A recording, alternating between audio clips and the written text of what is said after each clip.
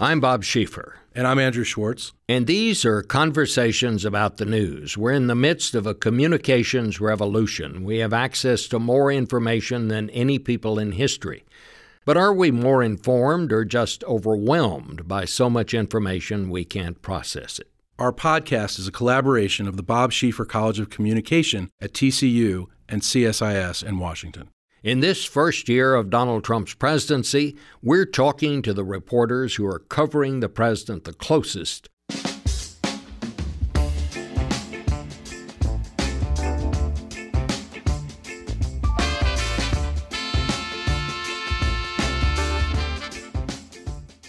Our guest this time is Ezra Klein, the founder and editor-in-chief of Vox.com, a groundbreaking website dedicated to examining the news.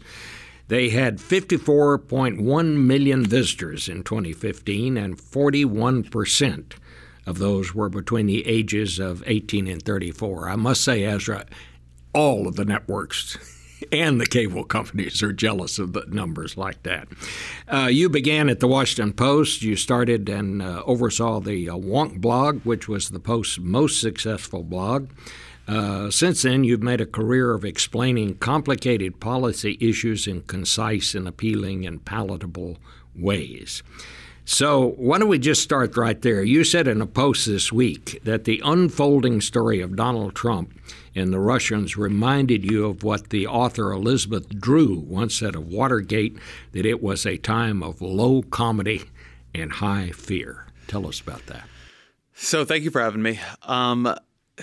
This is a hard time to be doing this kind of work. If what you are telling people you're going to do is you're going to explain to them these complex topics, you're going to explain to them how this bill works or what the story is really about, being trapped for an extended period of time in a story that nobody understands and nobody has full information towards, that maybe the people who are involved in it don't even really understand what story they have created, is disorienting.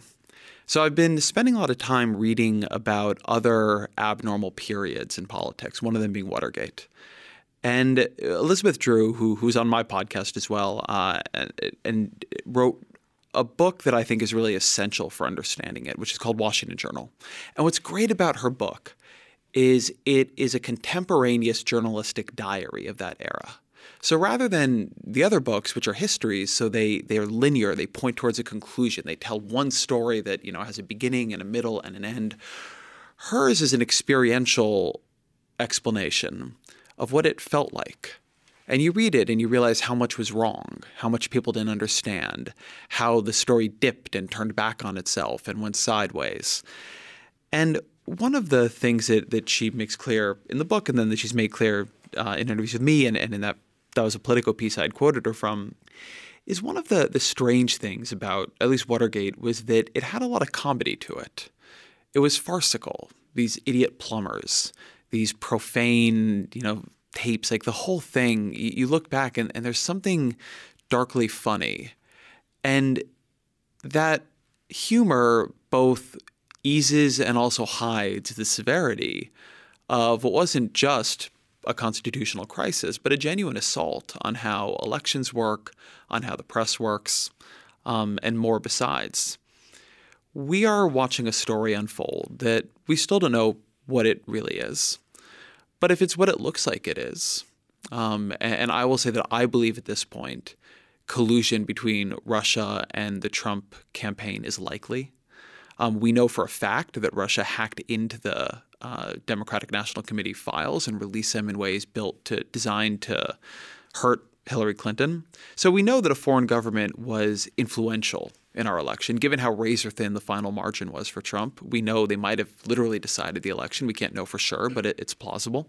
And there is now, at least we know the Trump campaign was interested in working with Russia. We don't know if that partnership ever came to fruition or if they just sort of work towards similar goals in different ways. But if it's true, if that is where the story goes, then on the one hand, we have a lot of comedy. We have Donald Trump Jr., who is just a genuinely comic figure. We have people making dumb mistakes, putting things in emails they shouldn't put in. We have the fact that this particular meeting had its genesis in the 2013 Miss Universe pageant in Moscow. I mean, it is funny. And it is also deeply corrosive. It is also an election in which a certain amount of agency was taken away from the American people. It's also potentially a foreign policy that has now been called into doubt. How much of the Trump administration's strange policies and attitudes towards Russia is because the Russians know what the level of involvement was, and they could leak anything they wanted at any time. Maybe none of it, maybe lots of it. But if you remember, back when the Michael Flynn scandals began breaking, the concern that Deputy Attorney General Sally Yates had was that Flynn was subject to blackmail because he had lied about his contacts with the Russians. If you've lied about your contacts with the Russians because it would look bad in the press, they have leverage over you. How much leverage do they have over the administration? Everything I am saying here makes me feel like an insane person. Everything.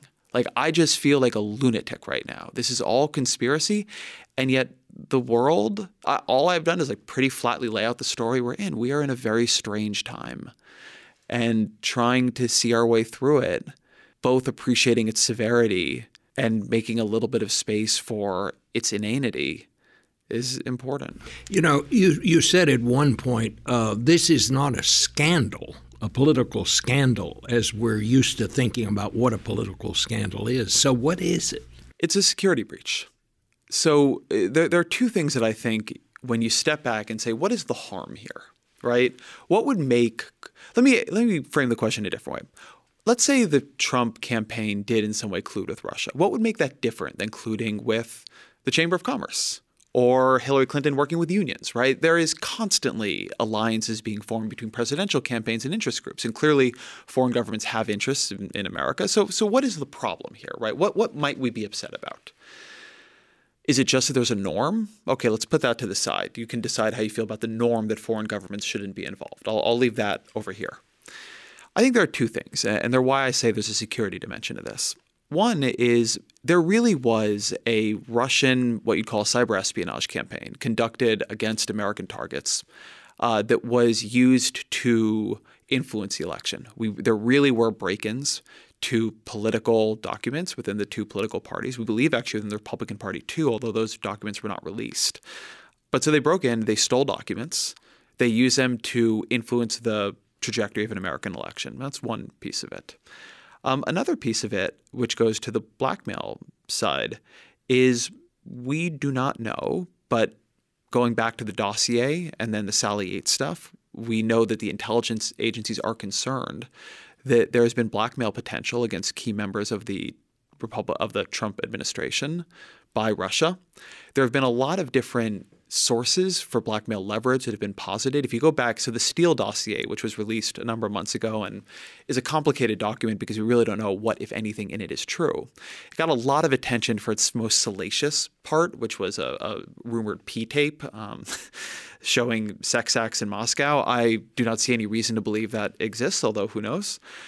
But it had a lot more just completely normal points in it. So there was an argument that when the Trump corporation, when Trump's businesses were exploring doing work in Russia, there were bribes paid to Russian businessmen. That's not an incredibly surprising thing. I think that probably happens quite a bit, but it would be illegal. There is, again, from Sally Yates, a knowledge that these contacts with the Russians, which we don't even quite know what they were, because the Trump administration had begun to believe they'd be too damaging to divulge, that was blackmail opportunity for the Russians. When you begin putting these things together, what you have is, on the one hand, a form of attack against our electoral institutions, and on the other hand, a form of potentially corrosion or influence over our foreign policy institutions. So a lot of scandals we think of as being about embarrassment. Somebody says something dumb, or, I would say actually, in my view, the Clinton-Lewinsky scandal was genuinely serious. It was a genuine ethical breach and a misuse of power. So I take a somewhat hardline view on it. But even there, the consequences for our national security were not evident. Here, the consequences for our national security are evident. I mean, even if you take a very simple version of it, let's say Russia did successfully hack in. They were successful in influencing the election. They did so potentially with at least the tacit acknowledgement of the Trump campaign, or even they didn't get that acknowledgement, but the Trump administration decided, because it helped them, to not retaliate, which is where we are. does that mean that the lesson Russia learned and the lesson any adversary of the U.S. learned is that you should try to influence our elections, just you should make sure to do it hard enough that your candidate wins so you're protected from retaliation and you get a friendly face in office? This is dangerous stuff. This is the heart of our political process. And it's bad that we're here. It's bad that we're having this conversation. It's bad that we were talking about this and not opioids. Bad that we're talking about this and not infrastructure. This is a dark time. Let me ask you this. As I looked over that email chain, to me, it almost looked like somebody was trying to set up Donald Trump. I mean, all the ingredients were there. You know, we know all this stuff. We want to tell you about it. You know, and it prompts the answer from him, oh, I love it, and all of that. I mean, I don't think that the Trump people are saboteurs. I mean, but what I'm wondering is, were they duped? Were they so, in the best word I can think of, the kindest word I can say, were they so naive that they didn't understand that they were being manipulated? So I certainly think the possibility of naivete being a central contributor to this is very real. One thing I should say is that my view of how collusion would have worked if it happened is that even as it was happening, the Trump people didn't quite know what they were doing, that nobody got up and wrote in their day planner that morning, today, collude with semi-hostile foreign government to undermine the very foundations of American elections. That it felt to people normal. It felt to people just like bargaining and working with an interest group. But to your other point, so I was taping a podcast I do called The Weeds with Matt Iglesias and Sarah Cliff. And I'm going to steal something Matt said on that podcast because it's pretty directly responsive. And he made the point that, okay, take Donald Trump Jr.'s explanation of what happened. No, don't look at anything else. Just say what he said happened. He got an email which was bizarrely explicit. Yes. Right? Hello. I am working with a Russian government attorney. We want to give you secret, official, incriminating documents that look bad for Hillary Clinton. Precisely. We want to do that as part of the Russian government's effort to help your father's campaign. Like it was like when a villain monologues in a James Bond movie. It's like, I have built a volcano. The volcano will go off and destroy the world if you don't give me all of the gold. And then Donald Trump says, that sounds great. I'd love to take that meeting. I hope you have all these documents. And he gathers up all the top people in the campaign. That's Kushner. And then, but this is what Matt says, and I think it's an important point. If you listen to what Trump Jr. says, he then goes to this meeting, and they don't have any of these documents. The meeting is a total bust. As explicit as they were, he gets to that meeting, and this person who is a serious, the Russian lawyer, who is a serious player within the Kremlin, is there, and she wants to talk to them. He keeps saying they wanted to talk about adoption. He didn't seem to understand, as far as I can tell, what that meeting was about, which was sanctions. The adoption issue is being used as part of a debate on the Russia sanctions policy. So they were there. He was talked into a very damaging meeting, right? A superficially very damaging meeting, if the news of it came out, in which rather than getting what he was told he was going to get, she then tried to push him on something of importance to the Russian government. That would be completely consistent with Russia just trying to get leverage and blackmail material. You get somebody to sign up for a meeting they shouldn't sign up for because they're not that aware of what's going on. And then the meeting is a bust. Nothing happens. But now you have this leverage over them. And then Donald Trump Jr. should be said does not do what he was supposed to do and go to the FBI and say, hey, something really weird just happened. And actually, I just want to make sure you guys know about it because I'm not sure I feel comfortable with it. So he keeps it to himself. Now it's like this festering problem, right, that they can release any time. And that's how you get leverage over Trump Jr., or maybe over Kushner, or maybe over Manafort. We don't know how many things like this there were. That's one problem. I'm not saying campaigns cannot be run or managed by people who don't have a lot of experience in American politics. But one issue here is that you do run into problems when you are not at least asking for help to try to understand the waters in which you're now swimming. You know, I would just add one thing to that, and there hasn't been much talk about this. Before he set up the meeting, he said, well, why don't I just give him a call? And he was going to discuss this on an open line. this kind of very sensitive information that they wanted to give to him. I mean, who would do that? The thing that I think is funny about all this is this was all happening in the context of an election where the most frequently talked about story, the single story that got the most coverage during the election, was what did Hillary Clinton write in her emails? So every single day in the election, everybody involved was getting it pounded into their heads. You know what can get you in trouble? Dumb emails. And then he gets this email and he says, great, would love it. Be there as soon as I possibly can. Forwards it to Kushner and Manafort. There's a level of breathtaking incompetence here. How about stupidity? Is that too strong a word? Well, I'm not as rude as you are, Bob. Breathtaking incompetence. Breathtaking incompetence. Okay, let's bring in Andrew Schwartz. Well, thanks, Bob. He's even ruder than I am. I am, and I've never had such a hard time sitting here quiet during this conversation. I wanted to pounce the whole time. I mean, we keep hearing the word collusion. This is where our producer, Fran, can even insert, from various media channels, collusion, collusion, collusion, collusion. We use that word in Washington all the time. Ezra, you're the guy who puts things into context in Vox. What do we mean by collusion? So I think in this case, and there's a lot of question of the legal issues around this, and I want to stay away from there because I'm not a lawyer. I think the way people here mean it is, did the Trump organization, right? There might be people who are part of the campaign but not officially working for the campaign, but did the Trump organization work with people who were either within or representing the Russian government together to try to elect Donald Trump? The question here is whether there was cooperation around actual electoral objectives. Something that's worth noting is oftentimes when asked about these meetings, various people in Trump world first will say they didn't happen, right? Donald Trump Jr. initially said this meeting never happened. Right.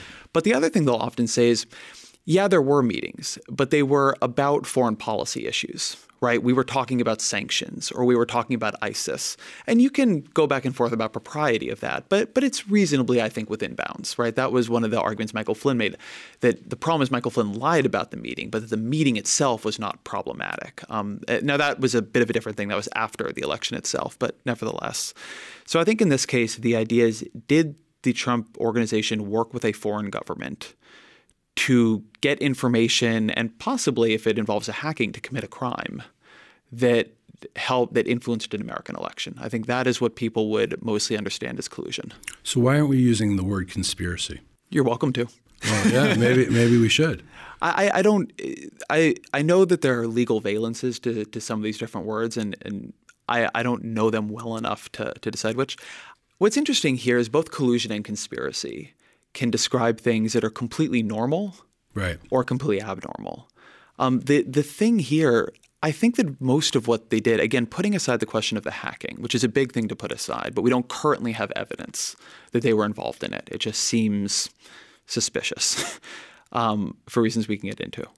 But working with outside groups to get opposition research on another candidate, working with outside groups to share information, to target advertisements, which is something that there's now currently an investigation we know from Bob Mueller into whether the digital operation Jared Kushner was running worked with Russian players to help target their fake news operation, so it was getting at the swing voters more effectively. A lot of these things, if they were done with another group, it would have been collusion. But collusion itself is not a problem, right? I mean, just like in its textbook definition. It's working together. It's who, right? Mm-hmm. It's who and it's why and it's what. Mm-hmm. And so it's the ingredient of the Russian government, in part for the reasons I mentioned, that it gives them blackmail potential, it maybe means you owe them favors, that it is treated very differently in American politics, but also because it doesn't happen that often, there isn't quite a playbook for how to treat it. Right? The norms here, the what you can do and what you can't do, which laws apply, it's a little informal. And it's one reason why I take seriously, as Bob mentioned, the question of naivete. It's not like when you start up a presidential campaign, somebody gives you a book and it says, okay, like here are the rules. Here's your presidential campaign guidebook. You can do this stuff with business groups. You can't do it with foreign governments. And so I think it's very possible that they thought some of the things they were doing were totally normal and they weren't. It's really interesting because you wrote yesterday, I believe before Donald Trump Jr. went on the air on Fox News with Hannity that it's getting to a point where we can't explain away this stuff through bumbling idiocy or coincidence. And you point out that the emails were forwarded to the campaign manager, forwarded to the president's son-in-law. So the inner circle really knows about this and treated a really outrageous email like this as completely matter of fact. Yeah, and I think Manafort is a very key player in this, Paul Manafort, the campaign manager, because to go back to the point of naivete, Donald Trump Jr. had never worked in a presidential campaign before. Jared Kushner has not worked in politics before. Paul Manafort was a very experienced political consultant, not just in America, but in the post-Soviet bloc. So he was very skilled in what he was doing. He had a lot of experience. He had a sense of what was okay and what wasn't okay. So I would actually have a very different view on this story if it had just been Donald Trump Jr. If it had just been him who went. Family members of presidential candidates often entertain themselves during campaigns in all kinds of suboptimal ways, and he might just have been doing that. You got to keep busy, even during something that you maybe don't have an official role in, but feel very emotionally passionate about. It's Kushner who really has been Donald Trump's key advisor, and Manafort, who is actually running the campaign. These are busy guys. Right. They were both coming to this meeting. This isn't Billy Carter. Not Billy. Yeah, it's actually, I used the same example the other day. And by the way, the subject line was Clinton, Russia, private or confidential. I don't remember. So it's not like this was not hidden in any way. Where do you think this story came from? How did a story like this get out? I mean, my sense is it came from within the White House. So I've heard different theories on this, and I want to be very clear that I don't know. Yeah, both of us. But yeah, so I've heard a number of people speculate that it came through Congress somehow. I don't really know how they would have had it, but there are possibly some investigations running there that are useful. There's certainly something about Kushner there's something I don't fully understand, not because it can't be understood, just because I have not looked that deeply into it, where Kushner and his lawyers maybe recently discovered this and made people aware that it had happened because they're trying to get their security clearance forms back in order. I want to be careful because I'm scared I'm going to misdescribe what happened there. It's a little bit, one of these million news stories that has flitted past my site recently. So it could be coming from enemies of theirs within the campaign who had access or were somehow copied in a different way. Where it came from is very, very, very important, because another possibility is it could have come from Manafort. Maybe he's flipped, right? And we just don't know it. If that's true, then there might be a lot more coming out. Maybe it came from the Russians. That's what I actually wondered. And this is what I mean when talking about this. You end up sounding like a fevered conspiracy theorist, but these are all plausible possibilities, and it's the world we're now in. And if the Russians are trying to really corrode our democracy and not just disrupt an election, they're doing a pretty good job of it with this, if that's what happened. I imagine that every morning Vladimir Putin is brought a new batch of press clippings from America, and he just reads it and laughs and laughs and laughs and wrestles a bear and laughs and rides a horse naked and laughs. I mean, right. This could not have worked better, right? So if you go back to right after the election, there was a dispute between the CIA and the FBI. Did Russia intervene to help Donald Trump win, or did they just intervene to sow chaos? Right? That was actually a dispute. Everybody agreed they intervened. But what was their motivation? And the answer a little bit, if you look at it now, is like it didn't matter. They did both. No. The amount of chaos, the doubts about the fundamental legitimacy of America's president, of its electoral institutions, the ways in which our allies now doubt what is driving our foreign policy. Can we be trusted? Would we actually stand up to defend NATO, a NATO member, if it came to that? This has worked. It must be one of the single most successful political operations in history, and it was so easy. To buttress the point you have just made, if you go and look at what the Russians have done across Central Europe now, I mean, it's Heather Connolly of CSIS has written this book, The Kremlin Playbook, and you look at what they have done in Hungary, in Bulgaria, and across the way, they don't have to drive their tanks across the borders anymore. They go in, they bribe local officials, they make sweetheart loans to oligarchs in that country to come and do business in the Soviet Union. I mean, you can just check it 1, 2, 3, 4, 5 of what they have done in those countries, and you see exactly what what is unfolding here. Yeah, I mean, you guys have this book sitting in front of me, the Kremlin Playbook, and it is a playbook. They do this a lot. They do it to varying levels of capacity. There's something Masha Gessen, who's a New York Review writer, has written a biography of Putin, has been in general skeptical. Man without a face. Man without a face. Has been in general skeptical, I want to say for her, of some of the more fevered readings of what happened. But something she said that I thought was interesting, I believe it's she who wrote it, was that one thing that has often stopped the Russians before from being able to do this very effectively here and in many places is that it's hard for them to get leverage or influence over the kinds of key players who normally operate in national politics. They don't need anything from the Russians. They don't want all that much from the Russians. So what the Russians often tend to do, and what their intelligence agencies do, is they focus on fringe actors. But the fringe actors don't tend to pay off into all that much. They end up being a waste of time. A very weird thing about the Trump campaign, because of how it evolved, because of how unexpected it was, is it is full of fringe actors. I'm blanking on the guy's name, but the guy who sent this email between Don Trump Jr. and set up this meeting, Goldman, he's a fringe actor. He's just a kind of weird liaison. Roger Stone is a fringe actor. Carter Page is a fringe actor. Paul Manafort he's a member of the establishment, but he had kind of fallen out of American politics and been working in the post-Soviet bloc for a long time. So he's an unusual actor from the perspective of taking over a big campaign here. He's not somebody who any of the normal Republican candidates would have gone to. You needed somebody who did not have access to the normal Republican top consultants. Paul Manafort happened to know Donald Trump because he lived in Trump Tower. I mean, there was a whole thing, but he was an unusual actor who had very unusual financial ties to Moscow, to Russia. So there's a collection in the Trump campaign of fringe actors. In some ways, Donald Trump himself has been in politics a bit of a fringe player, very susceptible to flattery, not taken seriously by people and angry about it, so very excited when people who have power take him seriously. You know, cultivating him would not have been the most obvious bet to pay off, but, you know, maybe you do it on the side. Maybe when he's in town, you help him get loans. I mean, he's clearly somebody with influence in America. He's famous. Like, it's a collection of fringe actors. That's who the Russians tend to be able to work with. And then they all come together in this startling presidential campaign that wins. So that's one piece of the vulnerability here. It's not just that they have a playbook, but to run the plays, they actually need players. Usually they're denied players in national American politics.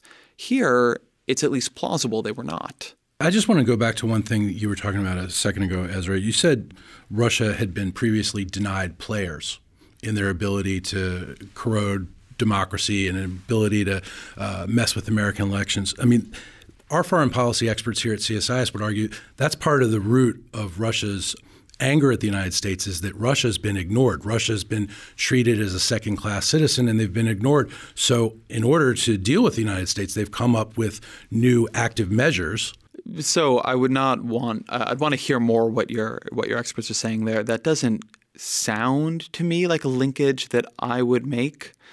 Russia has been quite belligerent in recent years around Ukraine and other things. So to the extent they feel that their relationships with the U.S. are not what they wish, it's not that the U.S. won't talk to them. They're not a pariah state.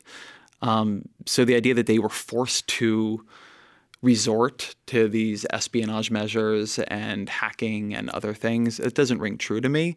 Now, the idea that their anger comes from being treated as not that big of a world power, Barack Obama really, I think, keyed in on a central insecurity of Vladimir Putin's. And one thing that he really refused to do was treat Russian antagonism as a threat coming from an equal.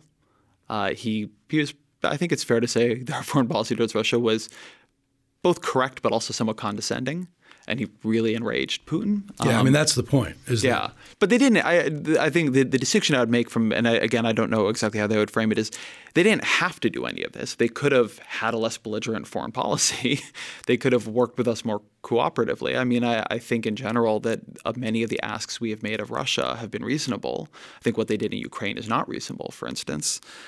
But I think as an explanation for why they've become more hostile and why possibly it became a more central, both emotional and strategic priority for Putin and Russia to either strike back during the election to show they still had power, or depending on which interpretation you take, to actually try to elect someone who would be more friendly to their interests. I think it's plausible. Adam Entis, who's the investigative reporter for the Washington Post, who's had a couple of these big stories over the last month, told us that he thinks the culture in Washington is changing. He said, when I used to go to see somebody and I had a story that they weren't going to like, he said they would spin me hard and try to tell me a different version of what happened. He said, I'm finding now in the first go-round, when you make the first contact, that they just flat out lie. And he said, this is not just, he said, I'm not talking just about the White House, I'm talking about on Capitol Hill now. And he cited a couple of examples. Do you see that? I think what I call directional lying has become normalized. And I'll distinguish directional lying from what I think you normally see in American politics, which is exaggeration, omission. I think it is typical for politicians to overstate what they're doing, overstate what they will do. You know, my healthcare bill will save everybody $2,500, right? And you know, they get to that estimate somehow, but it's a bit optimistic. There's a lot of that. There always has been. Now we're seeing something that you don't usually see, which is up is down. Donald Trump says, I am not going to cut Medicaid. And then his healthcare bill, both healthcare bills he's now endorsed, are built around massive Medicaid cuts. Says everybody will have insurance with lower deductibles than they have now. Both healthcare bills, fewer people with insurance, higher deductibles. But it's not just Trump, as you say. So I cover healthcare as a reporter, right? I spend a lot of my time editing and managing now, but my background is in healthcare policy. I am aghast at the amount of lying that has been done around the Republican bill. Aghast. Like I cannot believe it. It has actually caused a crisis for me in how to do my job. I cannot go and report the things people are saying in good faith as real arguments because they're not making them as real arguments. When they come out and they say these are lower premiums, they're not. They're for the same people, the premiums go up. When they go out and say, you know, we're coming up with a bill and, you know, we're going to fix these low deductibles, they're not. When they say they're going to stabilize these insurance markets, they're not. And the bill, I'm not making an argument of interpretation here. It literally doesn't do these things. It does the opposite of these things, which is fine. You're allowed to have a bill that does the opposite of these things. It is okay to have a vision of high deductible health care. Many people do. Many experts do. But to refuse to say that's what you have, to go around and tell people, I mean, you have had during this period Tom Price and others saying nobody will lose Medicaid. That is indefensible. That is a directional lie. This bill is built to mean many fewer people on Medicaid. They will lose Medicaid. And I think something Donald Trump has proven is that you can lie much more aggressively, much more flagrantly than people thought. And if you do not react with shame and contrition, there's no sanction. I think one of the big lessons that we've learned in the last couple of years is how much of our political boundaries actually rely on shame. How much what we're really doing is exposing the politician's sense of it feels bad when people think I'm a liar. It feels bad when fact checkers say this is false. It feels bad when people I respect say my policies are bad. Donald Trump, I mean, I do think his central quality is a shamelessness, an ability to operate without that kind of internal boundary. And when he's able to operate without that kind of internal boundary, what he has shown is that if he doesn't back down, if the actor doesn't back down, you can bulldoze through almost anything. You eventually just pull your people into your alternative facts universe, and politics is much more tribal than many of us had hoped. And the lying is part of that. It turns out that it's really not about having a good argument or having a truthful argument. It's about having something to say that makes clear what side you're on. True, not true? Who cares? Ezra Klein, it is very clear to me why your blog and your podcast is so popular. Thanks so much for sharing. Thank you for having me. For Andrew Schwartz, this is Bob Schieffer. Thanks for listening.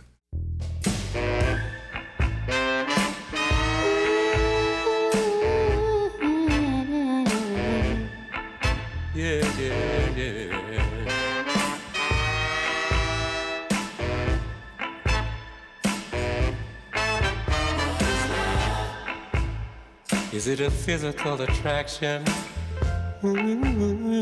Is it sexual satisfaction? Is it long life together? Oh, going through all kinds of weather. Is it holding each other's hands? Making all kinds of plans. Never, never saying goodbye. Never, never making each other cry. Love is all the above. That's what love is. Love is everything underneath the sun. That's what love is. All of the above.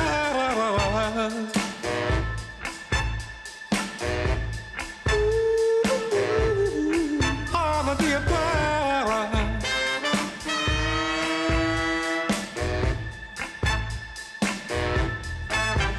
What is love? Is it a walk in the park? Or is it kissing in the dark? Is it strolling in the rain? Is it joy or is it pain? If love really the answer, then what could be the question?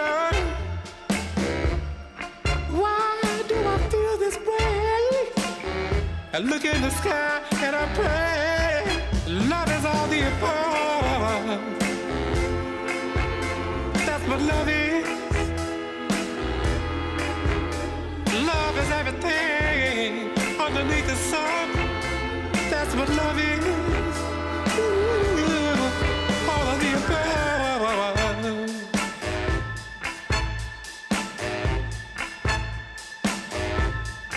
All of the above.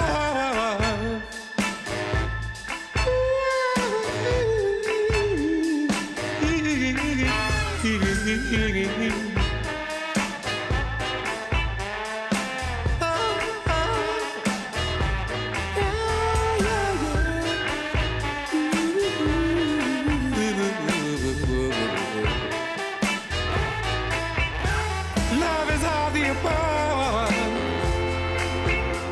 That's what love is. Love is everything underneath the sun. That's what love is. All of the above.